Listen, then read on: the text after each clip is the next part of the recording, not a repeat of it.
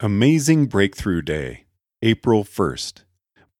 So you're thinking, April 1st, isn't that already supposed to be April Fool's Day? Yes, and that will provide the ideal cover for celebrating Amazing Breakthrough Day. As I argued in The Beauty of Settled Science, it is a major problem that media coverage of science focuses only on breaking news.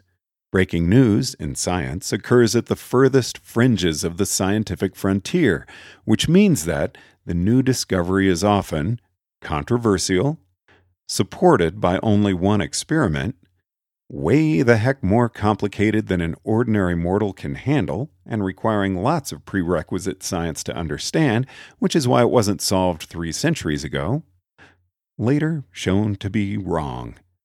People never get to see the solid stuff, let alone the understandable stuff, because it isn't breaking news.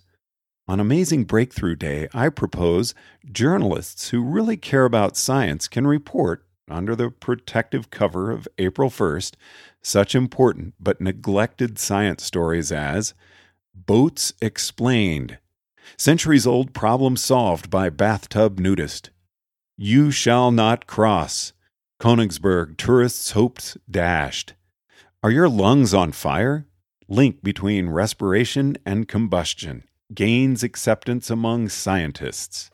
Note that every one of these headlines are true. They describe events that did, in fact, happen. They just didn't happen yesterday. There have been many humanly understandable, amazing breakthroughs in the history of science, which can be understood without a PhD or even BSc.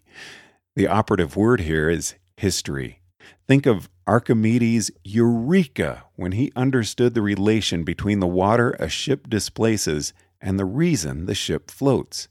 This is far enough back in scientific history that you don't need to know 50 other discoveries to understand the theory.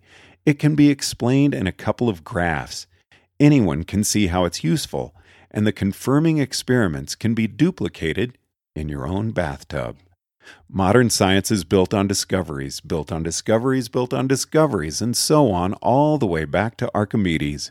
Reporting science only as breaking news is like wandering in a movie 3/4 of the way through, writing a story about bloody-handed man kisses girl holding gun, and wandering back out again.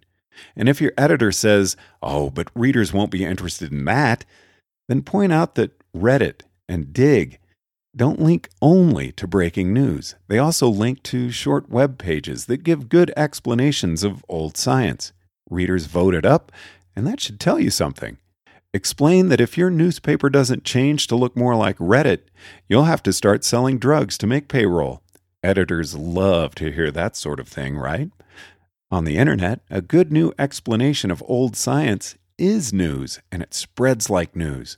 Why couldn't the science sections of newspapers work the same way? Why isn't a new explanation worth reporting on? But all this is too visionary for a first step. For now, let's just see if any journalists out there will pick up on Amazing Breakthrough Day, where you report on some understandable science breakthrough as though it had just occurred. April 1st. Put it on your calendar.